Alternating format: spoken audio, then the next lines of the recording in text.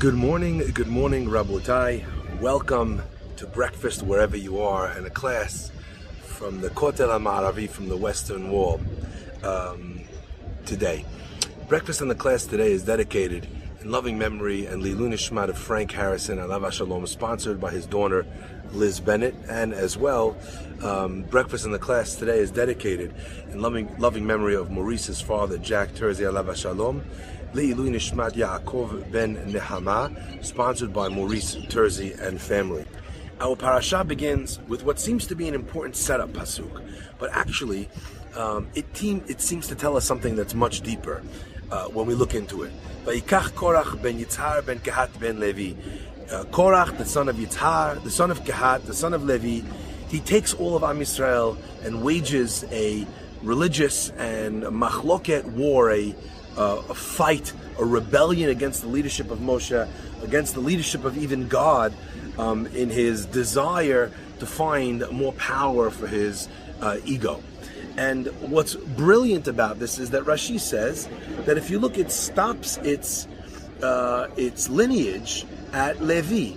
It doesn't tell you that Levi was the son of Yaakov. Now, normally you find, when you're talking about someone in the Torah, it kind of tells you who they are and who their father is. Nachshon ben Aminadav, Nachbi ben Vofsi, Yoshua ben Nun.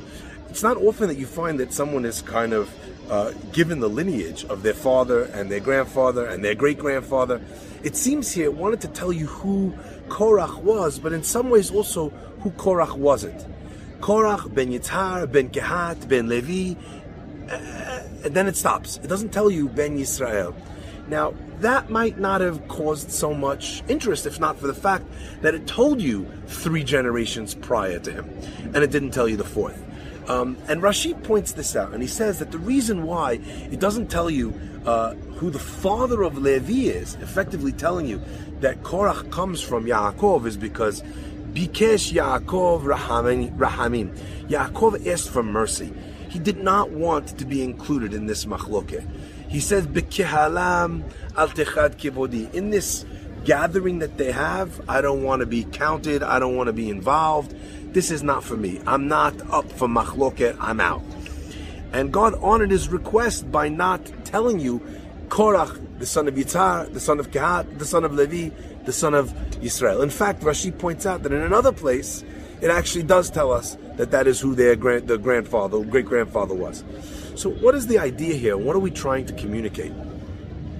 I always think there's something very interesting about the fact that it's not that God doesn't want to bring Yaakov's name into this. It's that Yaakov specifically asked, please, please, please, I know this machloket is coming. I don't want to be a part of it. Think of the foresight. Think of how important that was. And I want to share with you a story that just happened to me only yesterday. I was here in Israel and we walked into a store, me together with my daughter and my son-in-law and daughter, and we were trying to buy something. And the man said to me and my son-in-law, after we bought the purchase, he said, listen, I have a question, and it's a question that bothers me, but if you give me an answer, I'm going to give you something from the store for free. I said, okay, wondering what the guy's going to ask. And he says, do you know of any place where it talks about the meraglim, about the spies, and calls them miktanei amana, people that were little of faith? I said, I know it says that by Noach. Noach was Ktanei Amana, that after everything that happened, he still needed to almost be pushed into the Teva. I said, but I've never heard that expression specifically about the spies. We do have other things that tell us that they were lacking in Emunah, but specifically that language, I don't know that I've ever seen it before. He said, it's very important to me. If you could find me where it says that, I've Googled it, I've looked for it, I haven't been able to find it. If you could find that for me, that would be very important to me, and I'm going to give you this item in the store for you guys for free. Now, it wasn't just the free object, although that was interesting. That kind of made it a little bit more exciting. But it seemed to me that this was very important to this guy. So I said, sure, and randomly to ask these guys, he doesn't know us from anyone, and a hole in the wall, and he's asking us this question, a question that could only be asked in Israel, like, I have a question for you. Do you know the source for it? Okay. Anyway, I walk out, I'm looking into it. I call the guy back a little while later. I said, actually, yes, I found it. And he says, oh my gosh, the guy's getting so excited. He goes, could you please send it to me? I said, sure, no problem. I said, but please tell me. You're sitting here asking, what, randomly every customer? I mean, obviously I'm religious, but it's Israel. I'm sure lots of religious people come to this guy's store. And you're asking me this question, like you want to find out, what's this obsession? Why are you so excited? And why are you leaving me this big thank you, after I found a few? And the man says, I'll tell you the truth. Let me explain. My father was a very big Torah scholar. He's someone that studied and never really forgot anything that he learned. And recently he's not been so well. And he's been a little bit spotty. He's been forgetting. And he mentioned to me that the Meraglim were K'tanei Amana. And when I asked him where we could find it, because I'd never heard that, he couldn't remember. And he felt very bad. And I wanted to be able to cheer my father up, to show him that he actually still remembered. And this wasn't some figment of his imagination. It wasn't him forgetting his Torah studies, but actually that there was a source that he was remembering that said exactly this. And I was just on the phone, my eyes were filled with tears, that a man could be so desperate to bring his father comfort, to make his father feel good about himself, to make his father feel like his memory and his memory wasn't failing him, and his life's work of studying Torah was not slipping through his grasp, that he was willing to ask every random religious guy that walked into the store if they could track this down, if they knew, and make them offers of free objects from his store if they could find the source. And I said to him, your kibud avaim, your honoring of your father, is so touching. I said, I don't need the free object, thank you so much. But you've really moved me in teaching me what it means to honor your parents. Not just to take care of their needs. Not just to say, do you need me to take you to the store, or how can I help you with your taxes, or whatever a son or daughter might do for their parents. But to think deeply about their needs, about what they want, about their desires, about what's important to them, about keeping those things vibrant and fresh in their minds, and going out of your way to try and kind of show your parents honor. Honoring them is not only about the simple things, but sometimes it's about things that are really important to them and might not be obvious at all. And I was thinking this morning, as I was contemplating this man's remarkable show of kibud avayim and sensitivity towards his dad, that maybe that's what it means. Yaakov was so averse to machloket, and you could probably imagine why. He saw his own family torn apart, and not the tearing apart of a Jacob and an Esav, of a Sadiq and a Rasha, a righteous man and a wicked man, who by nature have paths that diverge and kind of split off at some stage. Not the machloket of a son like Yitzchak and Yishmael, but the machloket of great tzaddikim, of Yosef and his brothers.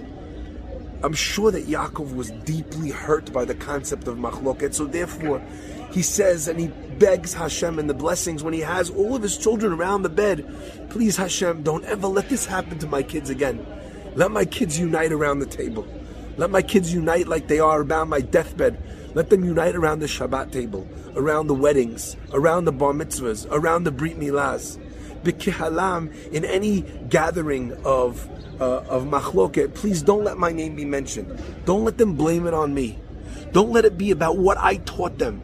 Don't let them fight over religion. Oh, this person holds this, or that person holds that. We can't get along because I'm more religious. I keep Shabbat like this, or I keep kosher like this. Please don't let my name be mentioned. Let this not be about me. And God, in His mercy, doesn't track him to Yaakov. He tracks him only until Levi and not the generation before. Even that, in some level, is kibud avaim. Korach could have did his great-great-grandfather a tremendous service.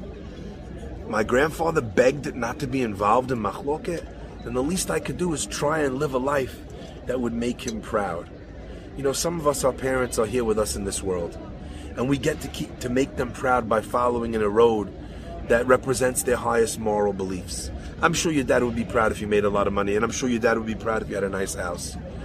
But the greatest things that make parents proud is when you follow in the principles and the things that are really important to them, that are really valuable to them. when they see you living by your principles. Some of us get to make our parents proud while they're here in this world, but some of us, our parents have shuffled off this mortal coil, but still our rabbis teach us they look down on us in this world and they see how we are. And you know what, in the world of truth, they're no longer blinded by the things that blind people in this everyday life. They're no longer blinded by honor or by money or by power. They see things from the world above in their truest form, and they see us making silly mistakes. And it breaks their heart. And they wonder to themselves, is this what I raised? Make your parents proud. Have a life, a day, a week, a month, a year that makes them so proud in Shamayim or wherever they are in their homes to say, this is my son, this is my grandson. They're following in my footsteps. You know, we gave everything to keep Shabbat when we first came to this country. You know, and now my son, my grandson, my great-grandson is closing his store on Shabbat. You know, my grandfather, he would, you know, when they went away on vacation, I heard this from someone once, he brought the shochet with him. You know, you think today people bring with them their cleaning ladies, they bring with them their butler, they bring with them wherever, you know, they're going on a fancy vacation. A man told me that when my father went away, he brought with him a shochet so that they would have kosher meat wherever they went. You know, to think that that family should now again be showing a dedication to the laws of kosher, and that the father in Shamayim is proud to say, yes, that's my son, or that's my son's son, or that's my son's son's son. Are we making our parents proud? Are we making our grandparents proud? What great practices could we take on board that will make our parents in Shamayim or in wherever they live nudge their friends in shul or in the world to come and say, see that guy down there? He's one of mine. I remember a couple weeks ago, I went to an event and a father was introducing me his sons, and he says, this is my son, and this is my other son, and this is my son who's a doctor. It was a stereotype, no doubt, but at the same time I thought to myself, you know, the guy in front of his other children is basically saying, this is the son I'm proud of. Now that maybe is something unimportant, but what makes your great-grandpa proud? What makes Yaakov Avinu proud? What makes Abraham proud? What makes Moshe Rabbeinu proud? What makes our Father in heaven proud to say, these are my sons? And our rabbis tell us that when the Jewish people act in the way that they should, God calls the angels around and like a proud papa says, look, these are my children, Yisrael asher becha et pa'ar, the nation of Israel, that in you I am proud. May Hashem bless us to always make the people in our lives, our wives, to make our children proud, our friends, our communities. Oh, that guy, yeah, he's Syrian. This guy, yeah, he's Persian. The guy who built that hospital, yeah, he's Ashkenaz. He's a Yeki, he comes from Germany, just like my parents did. May God bless us to be people that make those around us proud to know us. Vayikach Korach, ben Yitzhar, ben Kehat, ben Levi. One day it should be like Divrei Hayamim when they also say, Ben Yisrael. God bless.